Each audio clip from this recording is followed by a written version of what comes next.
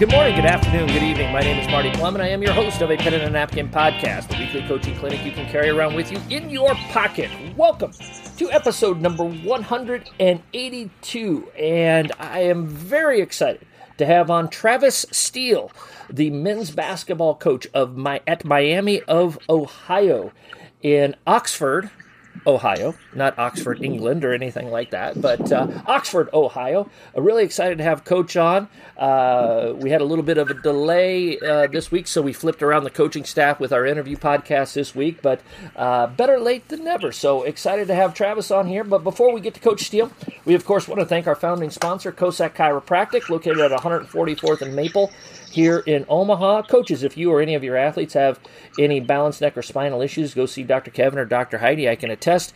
Went down there a couple of weeks ago having troubles with my shoulder. Dr. Kevin did a little work, feeling so much better. So I'm not only a promoter, but I'm also a customer, and they do a great job. Follow us on Twitter at a Pen and a Napkin. We try to put out daily coaching tidbits on the Twitter handle, so be sure to follow us there. If you're listening, go to iTunes, Apple, whatever you got to go to, download, rate, review, give us 5 stars, subscribe. The more that we get of those good things, the more people will take a look at a Pen and a Napkin, because when they search coaching basketball podcasts, a Pen and a Napkin comes up higher. So if you have any questions, comments, suggestions, or ideas, email me, apenandanapkin@gmail.com. Go check out apenandanapkin.com. It's a really good coaching website with a lot of really, really good things on there. That's enough of me talking. Travis Steele, head men's basketball coach at Miami of Ohio. Coach, how you doing this morning? Thrilled to have you on.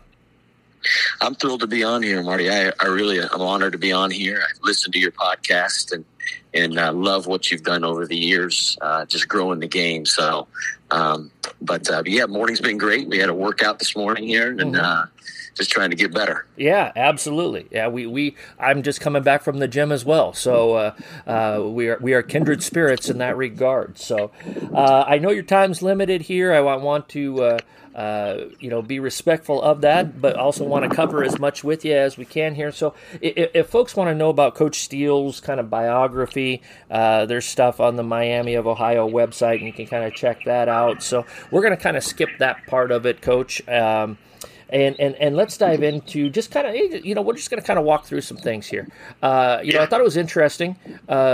Again, kind of one of the things that you and I have in common is we started out really, really young in the coaching profession. You were in college and you were an assistant coach at Ben Davis High School, and you weren't much older than the players that you were coaching. Kind of tell us about that and how soon you wanted to be a coach, or when did you know you wanted to be a coach, and kind of what that experience was being a coach that was only a year or two older than the players that he was helping out with.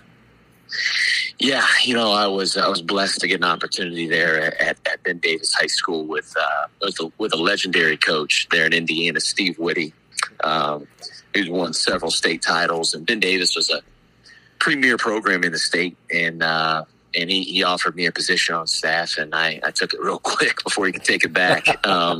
It just gave me an opportunity. I knew I always wanted to coach. Listen, my brother is a coach. He's about 10 years older than I am, and in a lot of ways I was his shadow kind of growing up, whether he'd be coaching at North Carolina State University or at Butler or wherever.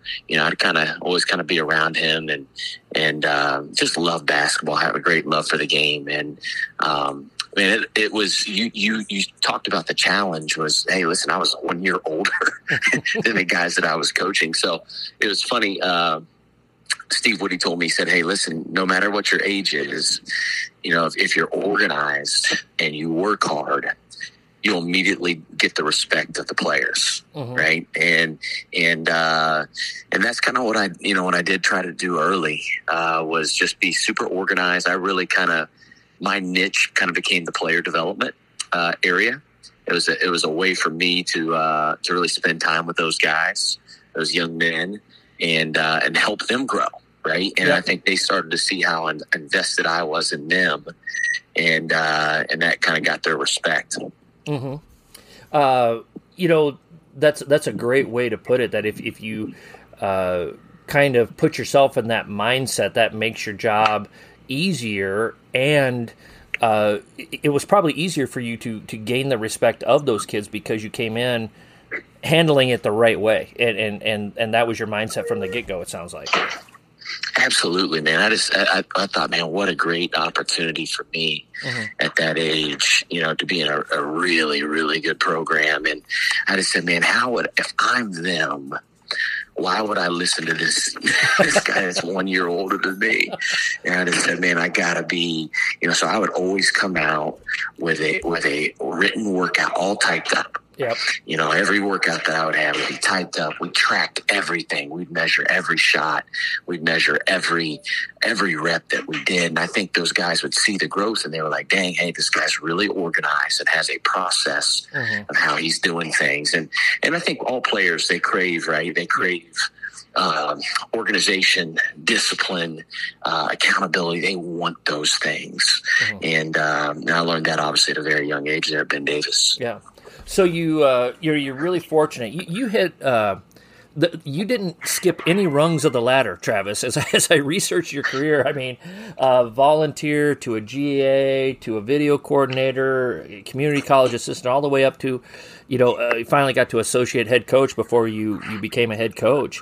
How beneficial was that for your long-term development to hit so many different, and I'm going to use air quotes here, Coach, it hits so many different responsibilities or jobs along the way? How did that, help broaden your skill set and widen your toolbox?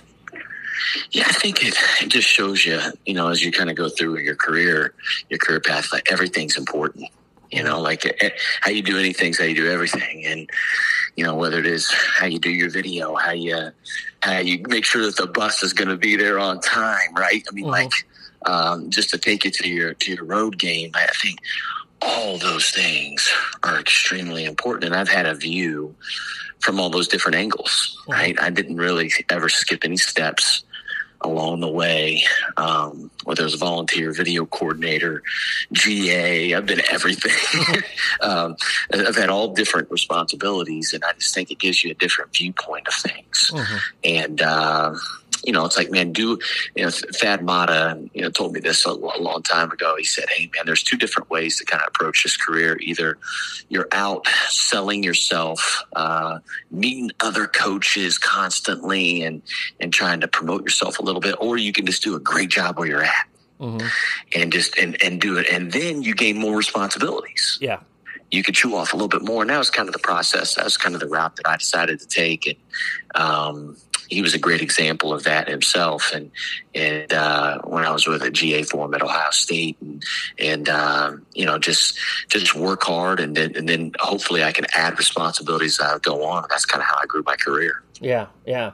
Well, speaking of some of the guys that you have had a chance to work with, I mean, you've really been fortunate to work with some really, really tremendous coaches. You mentioned, Coach Matta. Is there anything else you want to add on there with Coach Matta and what you learned from him? Yeah, number one, he's one of the best human beings I've ever been around. He's a great coach, phenomenal, but he, just his positivity, his attention to detail in teaching, man.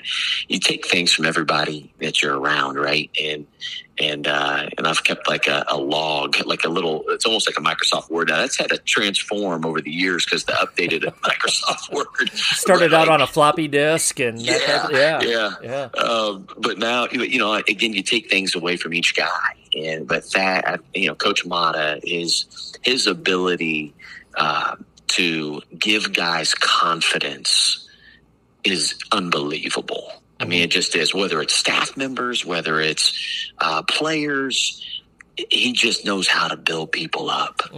And he has an elite ability to do that. And it's one of the reasons why he's had such a great career, and obviously in coaching. Yep. Kelvin Sampson. Man, he understands the motivation piece. He understands he can get guys to play harder than anybody in the country. I mean, you look at what he's done there at Houston. I mean, he's revived that program. It's probably the right word. And he's just a tremendous coach. I mean, but he pushes his guys beyond where they think they can go, and he can do that because he's got incredible relationships with them. They know that he cares about them. And you look at how they rebound the ball. I mean, how they defend. I mean, he's a tremendous coach. Yeah. Clear identity. Yeah. And I think that was the thing when my 2 years there at Indiana with him, man, it's just like you knew exactly what you were getting with a Kelvin Sampson team, and it wasn't changing. It doesn't change year to year. New guys come in, guess what? It's still who they are, and smash mouth basketball, going to be tougher than you, going to play hard. He's a great coach. Yeah. If Kelvin Sampson was a football coach, do you think he'd still be running the wishbone triple option? You know what? He probably would. He probably would. He's incredible, man. But I do think he is a tremendous. His time in the NBA, I think really helped him. Yeah, I'm telling you, offensively, just to continue to see how he's evolved during from when I was with him in Indiana, from when he's with the Bucks, with the Rockets, to now, obviously, with Houston. Man, it's been fun to watch, and he's always cutting edge, and he's always kind of on the up and up as far as being really good with X's and O's. Mm-hmm. Yep. Chris Mack. Coach Mack was his organization. Another guy, man. Just if you didn't know he was the head coach at Louisville or Xavier, man, he's like your next door neighbor. Yeah, I agree. He's just a great dude. I mean, just a normal guy, treats people well. He's super organized. I mean, he probably has his next 5 years of his life planned out on day to day. But again, that organization from whether everything was very systematic, whether it was how we developed our players, recruiting, camp, scheduling, how we implemented our offense, defense, everything was just ultra, ultra organized. And then I thought he had a great feel for when, we were a do what we do programming, and we didn't really change game to game. Mm-hmm. But he had a good sense of when to change a few things. Mm-hmm. He really did. And whether that was in a game or practice, he has a really good feel for people. Yeah. How about this John Gross guy? I don't claim him all the time, Marty. Yeah, we got different last names. We got the same mom, different dads. I've learned a ton from him, man. Obviously I've been around him my whole life, and been very blessed to have him in my life. And listen, he's a great coach. He's a great recruiter. He's just relentless. I mean, he is relentless in his approach, and cares about people, man. At the end of the day, just really, really cares. And I think that shows just in the way and how he coaches his team, and the amount of success that he's had, obviously, at Ohio U and Illinois, now Akron. Yeah. Now I got to face him, though, every year, Marty, a couple times. Yeah. So that's hard on my mom, just so you know. Makes Thanksgiving more interesting. It definitely does. A Pen and a Napkin University videos are just another way that a pen and a napkin can help you become a better coach. Our university video library is constantly expanding, with topics ranging from interviewing for a job to full court defense to 25 universal truths about coaching. Our university videos will help you round out your skill set as a coach and help you hone your craft. Videos are $10 a piece, with bundling options available. To order, you can DM me on Twitter, send me an email at apenandanapkin@gmail.com, or order from our website, apenandanapkin.com. Be sure to check out the A Pen and a Napkin video library. You, all things considered, on a relative scale, you moved over those last 18 inches pretty young. You were about 36, 37 years old when you took over as the head coach there at Xavier. In those 4 years, what were some of the big lessons, the big things you learned being a head coach at again, relatively speaking, at the Division I level at a young age, that you feel like you're going to take with you the rest of your career? Yeah, I'd say a couple things. I'd say number one, man, you gotta hold everybody accountable. And I think, you're in a much different position when you become the head coach, right? You're basically the manager, the CEO of the organization. And you have to hold everybody accountable, whether that's strength and conditioning, whether that's academics, whether that's, your managers, your players, your staff, right? It's just as important. You got to coach your staff harder than you coach your players. Mm-hmm. Yeah, I think, understanding all that, like there's a lot of people all of a sudden that you're really managing, mm-hmm. and a lot of different personalities and egos, and that is the accountability piece is extremely important. All right, you can't let anything slide. Yeah, you cannot give an inch, and that's on a day, 365 days a year. And I would say that's number one. With what I've kind of learned, because again, when you're an assistant, you're not managing people. Yeah. At the end of the day, you're doing your job, your responsibilities. You're coaching the players. You may have 4 players in your player group. Well, now, when you're the head coach, you got 13. Yeah. And you got a couple walk-ons, and you got managers, and you got, 3 assistants and support staff and academic advisors and strength coach and trainer. And man, it's a lot. And I think I didn't probably understand how much it was before until I was in it. Right. Mm-hmm. That piece of it, because sometimes guys will say, hey, well, head coaches get to call the plays in the games, that's just such a small part of it. Mm-hmm. It's the smallest. Like the X's and O's. Sometimes you do less basketball when you're a head coach than when you're the assistant. Amen. Amen. And you just constantly have to manage and hold people accountable. I'd say that was by far clear number one. The number one thing for me that I learned during my 4 years there as Xavier as a head coach. Mm-hmm. You also had the opportunity to coach in one of the best basketball conferences in the country, in the Big East, and there's been some really, really good teams and good programs, some terrific coaches. Of course, being here in Omaha, we got, Creighton and Coach McDermott, and you got Marquette, you've got, just on down the line, and now UConn and Danny Hurley and national champions and so forth and so on. Kind of in that same vein, Travis, going. What did you learn from your peers in the Big East Conference and some of those folks as you went through this process of kind of getting your feet wet at this level? Yeah, I think number one, man, you said it, the Big East is the best conference in the country, in my opinion. Yeah. The best basketball conference. Elite players, elite coaches, elite programs. At high level. I think you said this earlier about Kelvin Sampson. Every really good program has an identity. Mm-hmm. Every really good one does. Talk about Creighton, for example, like there with McDermott, since you're right there in Omaha. The first thing that I think of with them is, man, they shoot a ton of threes. Yep. And guess what? They are going to play ridiculously fast. Mm-hmm. All right, they're going to push the ball and misses and makes like none other. Mm-hmm. And I think that's who they are year to year. That doesn't really change. Mm-hmm. Now, their personnel may change, right? Yep. Whether it's Ryan Kalkbrenner and then you have Doug McDermott and you get all these other, but that piece, a Greg McDermott team. Mm-hmm. So I'm just using them as an example, but every team like UConn, Danny Hurley, they are going to crash the offensive glass.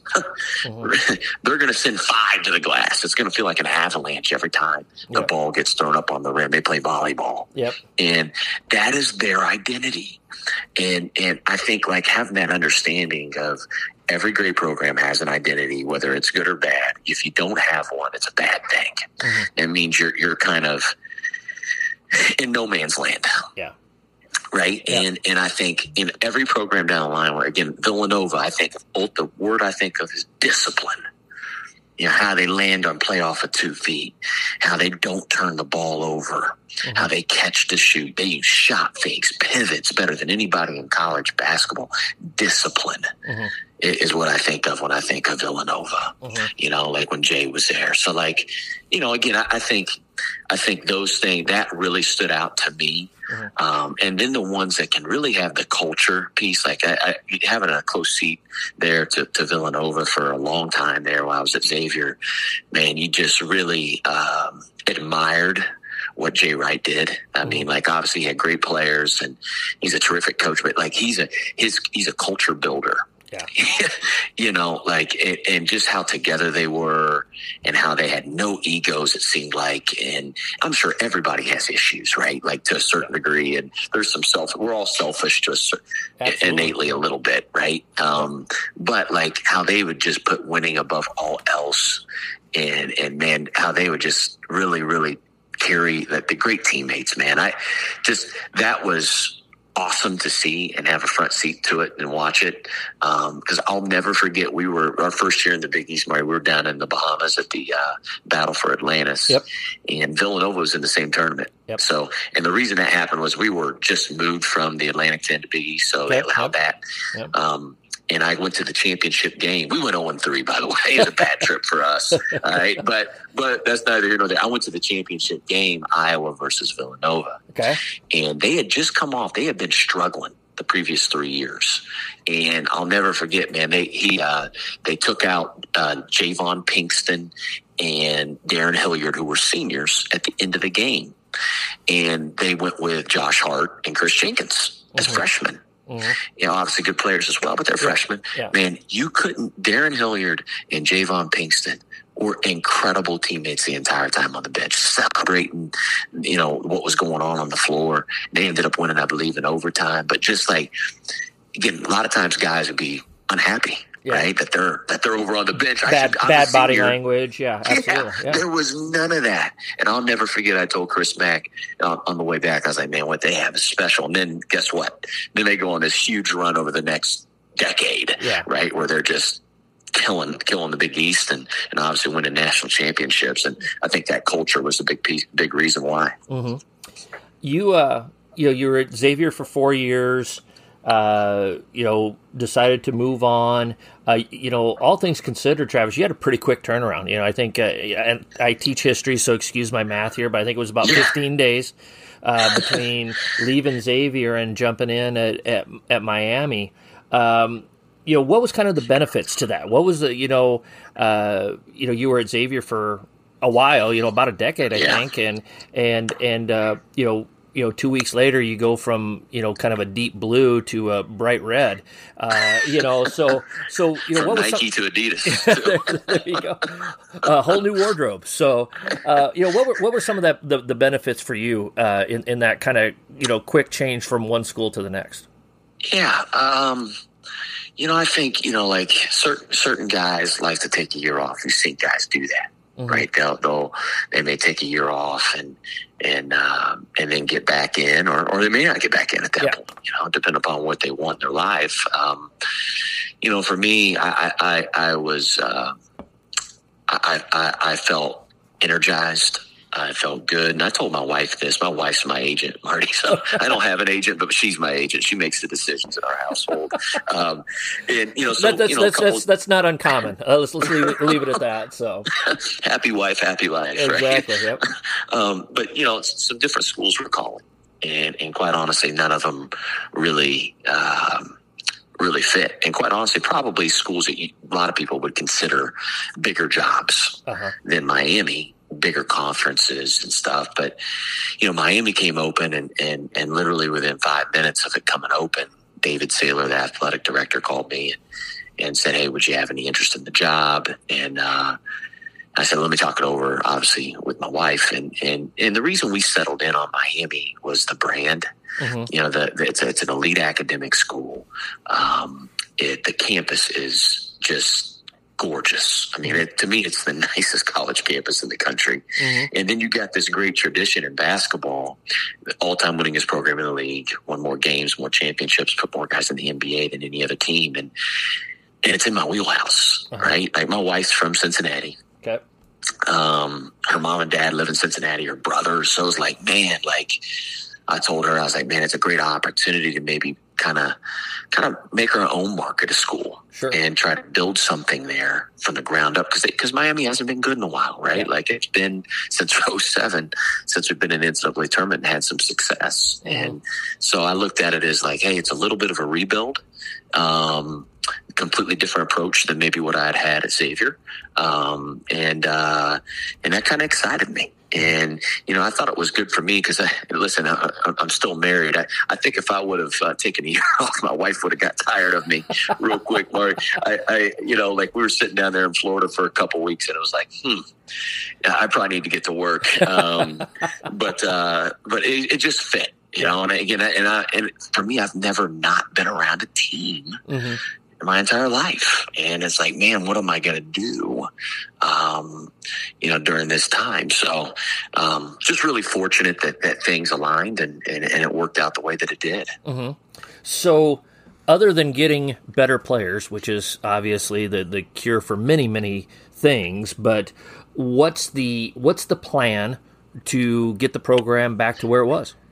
Yeah, I've kind of took this job with a year 3 approach. Mm-hmm. Every decision, if it doesn't positively impact year 3, then I'm not doing it. Mm-hmm. There's no shortcuts. Yep. And so I think, number one, having that understanding that you may lose the battle, but it's to win the war. We're going to try to win the war, right? Yep. So just, establishing the culture. Number one, of what I believe in, our core values, recruiting to our core values, and recruiting talent, right? And guys that fit the university. They have to fit Miami. I think that's extremely important. And this is a unique university, great academic school.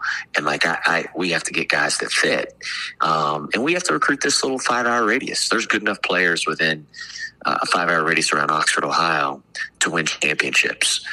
There's no doubt about it. And, and then we've kind of focused on the player development piece. And can we be, while everybody else is hitting this transfer portal, can we zig while everybody else is zagging a little bit, right? Like, mm-hmm. Can we be committed to the development and crush that area and be better at the player development area than anybody else in the country? Mm-hmm. And that involves nutrition, how we train in the weight room, how we train our guys on the court. Those are the things that we're focused on, right? Mm. That I think will help us give us a long-term success and sustainable success as well. Yeah. Want to know more about A Pen and a Napkin and all the resources it offers? Go to apenandanapkin.com, a great resource for any coach at any level. In addition to our A Pen and a Napkin University video library options that are available to order, we have hundreds of pages of notes, from one-page handouts to book breakdowns to original coaching notes. We also have coaching links, a full catalog of every A Pen and a Napkin podcast, and ways to contribute to the growth of A Pen and a Napkin. apenandanapkin.com is a coaching resource that will help you become a better coach. Travis, at this time, we you know where we're going here. It's time for the John Wooden quote of the day here. So from Wooden, A Lifetime of Observations, I got a quote here for you. I'm going to read it, and then I'll let you react to it. So, Coach, are you ready for the John Wooden quote of the day? I am. All right. So from page 30 of Wooden, A Lifetime of Observations, the Wooden quote of the day is, I probably have all the same faults anyone has, and so do you. There's nothing wrong with that. Having faults means you're human, alive, and breathing. There's nothing wrong with having faults so long as you work conscientiously to correct them. Love it. Again, I think understanding your weaknesses is so important. I really do. Having self-awareness, mm-hmm. which is, I think, sometimes hard, right? We all got to look ourselves in the mirror and say, hey, listen, I don't do this very well. And you got to know that going into every day and attack that, mm-hmm. right? Rather than trying to say, well, hey, I'm Mr. Perfect. I'm great at everything and avoiding it, because then it really hurts you. Yeah. Because everybody, like you said, has faults. Yeah. Well, and it's hard to say, I'm not good at this, or this is something I struggle with. And to admit that you are weak or imperfect, a lot of people struggle with that, whereas, and even if it is a weakness, it's probably never going to be a strength, but at least you can mitigate that weakness and not have it be such a big weakness if you work at it while also emphasizing the things that you are good at. And I think that's something that people forget in that process, in my opinion, anyway. I 100% agree. Yeah, I 100% agree. One of the things that I think has kind of switched my career gears around a little bit is, oftentimes we look at a kid and go, well, Billy can't he doesn't rebound very well. He's got to work on his left hand. He's got to, he doesn't shoot well off the dribble, and you can find 10 things wrong with him. And then we want to fix all 10 of those weaknesses and then forget about what he's doing well. And I kind of went with the Mike Neighbors. Let's really emphasize their strengths. Let's really focus on one weakness and really work on that one weakness in the off season and see if we can make that better. And I think that kind of that goes along with that wooden quote there. You're going to have faults. Work to correct them, but then I would love to see, hey, yeah, I know it's there. I know I got to work on it, but also I've got strengths too, and I need to remember I've got strengths as well. Absolutely. No, again, self-awareness is so important in life. Yeah. And understanding who you are. And it's the same thing as like a player on the floor, right? Yeah. Guys that can't shoot, I don't want them shooting, right? Like, understand who you are and understand who your teammates are. Mm-hmm. Absolutely. You're right. To make us all look good. Yeah. Well, I was open. Well, you're always open. There's a reason why they keep leaving you open. So this is where we need you to do. Play to this strength. Go be a great screener. That shot goes up from somebody else. Go crash those offensive boards and get us putbacks. Things like that, and play to those strengths. So, Travis, want to pick your mind on a few X's and O's things here. We got about 15 minutes left. Let's talk a little. We haven't talked about this on the pod in a while. Let's talk about some out of bounds situations. Baseline out of bounds, sideline out of bounds plays. Let's dive in there. What's your philosophy? Let's start on offense, and then we'll go into the defensive side of things. But let's start on offense. What do you like to do with your we'll call it special teams type of stuff on those blobs and slobs? Yeah, we track it through every game, and after every game, we take a lot of pride in winning the special teams war.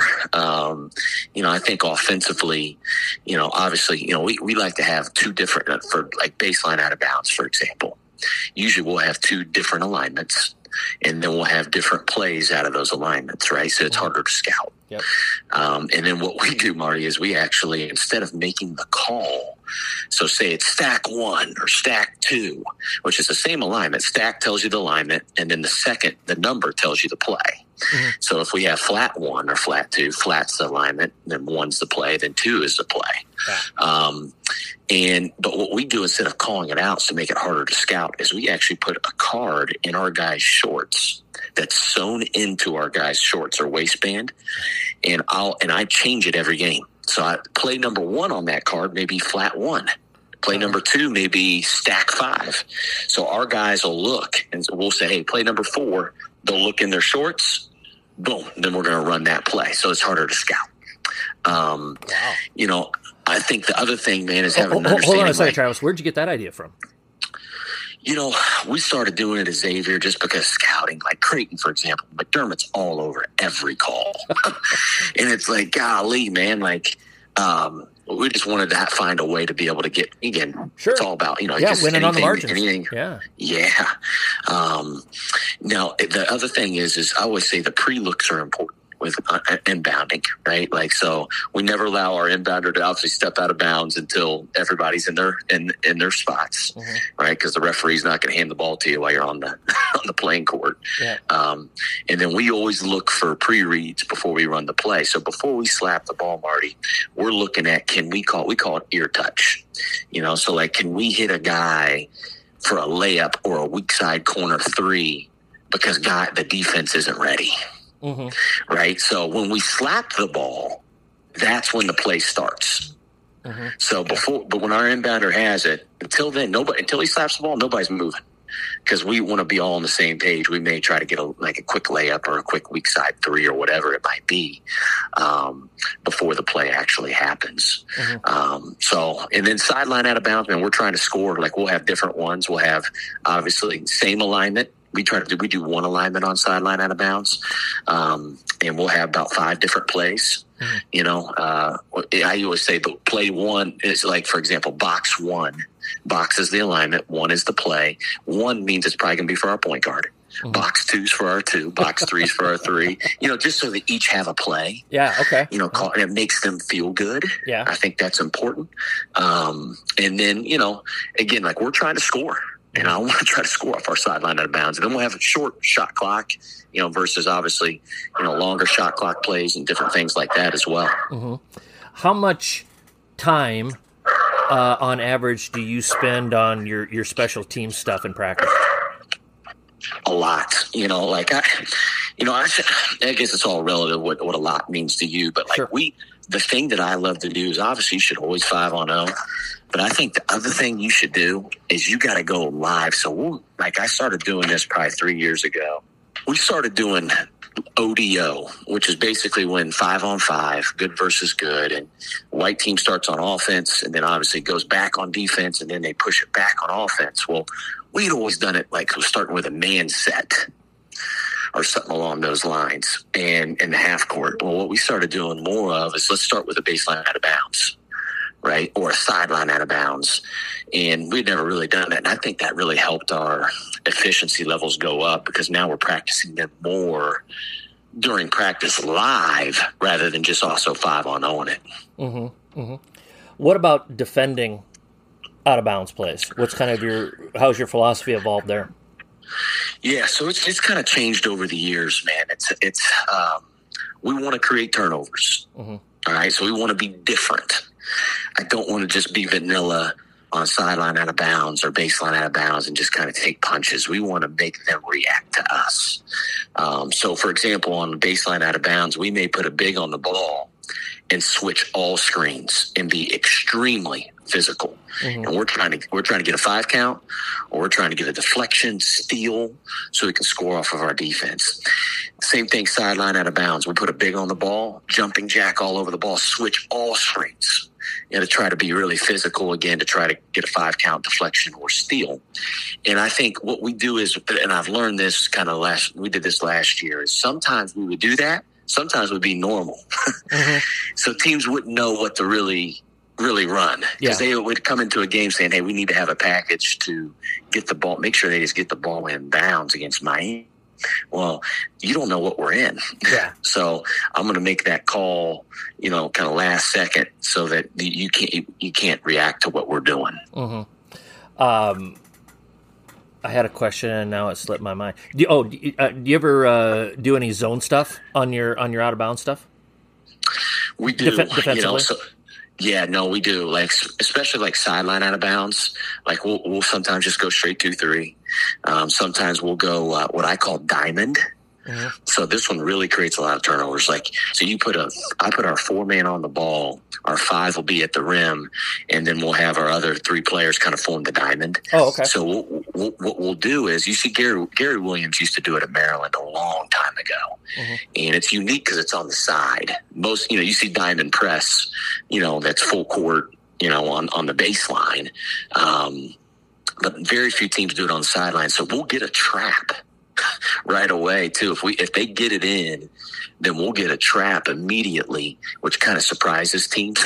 And you create a lot of turnovers off of that. So we like to change up our defenses, like I said, like what I call madman, which is the 5 on the ball, and we switch all screens. Sometimes we'll go diamond. Sometimes we'll just go straight man, just to give them different looks. Mm-hmm.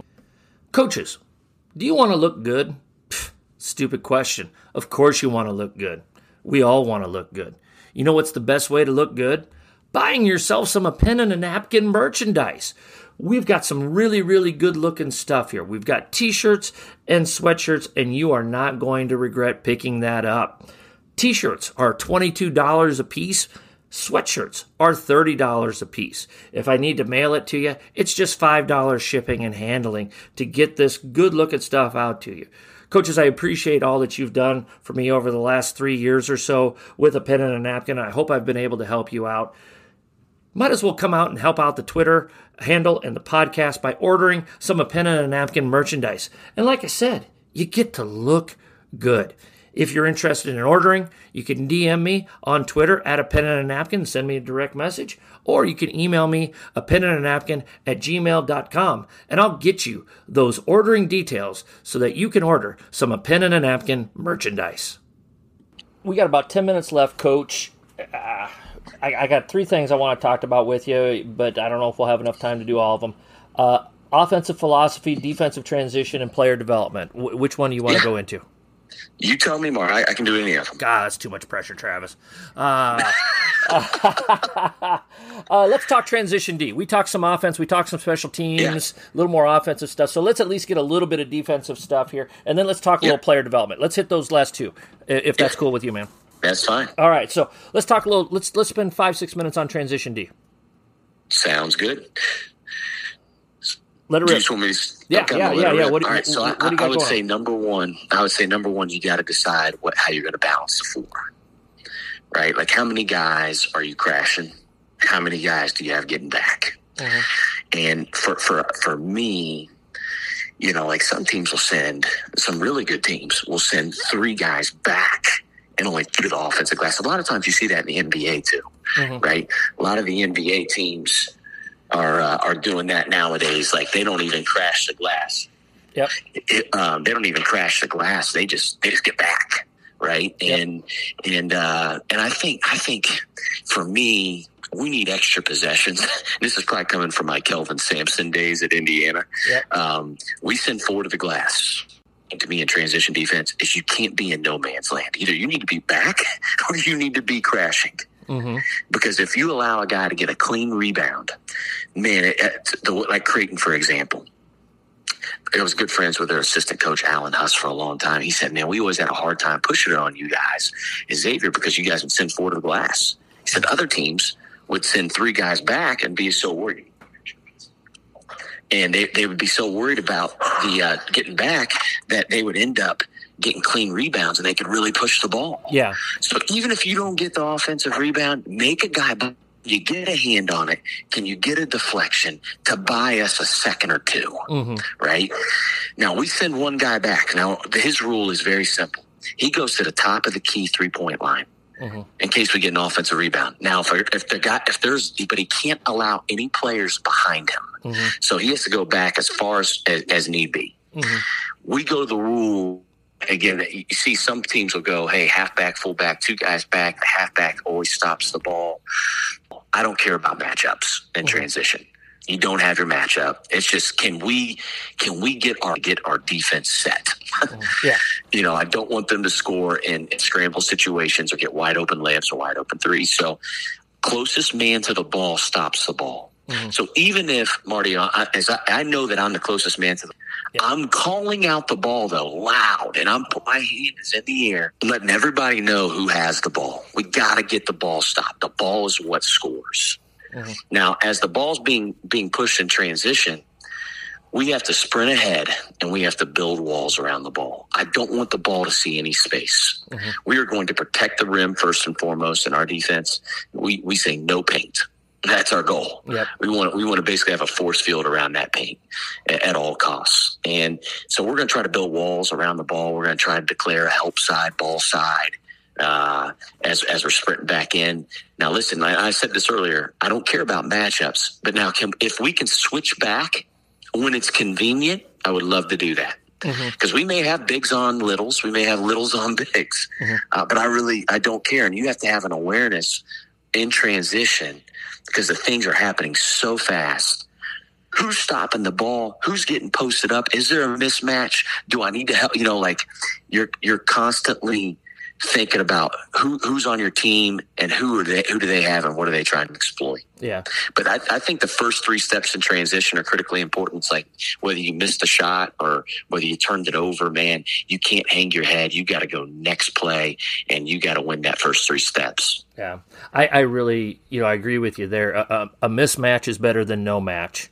And sometimes we, as coaches, we get so wrapped up in, we're mismatched and all this other stuff. Well, you even watch an NBA game, even when they do have a mismatch, it takes the best players in the world usually an extended amount of time to get the ball exactly where they want to go. And those are the best players in the world, let alone college players, let alone most of the folks that are going to be listening to this are going to be high school coaches, so just get matched up and then try to figure it out after that. But don't get so caught up in I'm not matched up to my person. Just find somebody and then we'll figure it out as we go along. I that's something I've definitely fallen into, Travis. Yeah, I think you don't want to give up open shots. You don't want to give up layups. Yep. End of the day, I mean, like you said, like the NBA has the best players in the world, and it's still a hard shot, man. Those guys make tough shots, but again, you're playing the numbers game. Yep. Right. Like that's all it is. And we take a lot of, we start transition defense in the summer. Like right now, we're working on because it's so important. It's everything. Can you keep teams out of that first 4 to 5 seconds of the shot clock and make them work? Then those, as you know, the points per possession really starts to go down. Yep. Absolutely. Absolutely. You got 2 minutes on player development, Travis? Yeah, absolutely. Yeah. What are you guys emphasizing? What are you working on here? Give us the 64,000 foot view. Yeah, I think number one, it's not a one size fits all approach. It's very individualized. Each guy on our team has a plan, a specific plan for themselves. We have an overall blueprint, but then what I do is I give guys areas of focus every month. And those are, because I think if you try to do everything, you're not really getting better at anything. Yeah. For example, we'll have guys, a lot of times weekend development's huge for me. Huge. Right? Like, can we get guys just to be just as good finishing, dribbling, passing with their offhand? We work on that every day.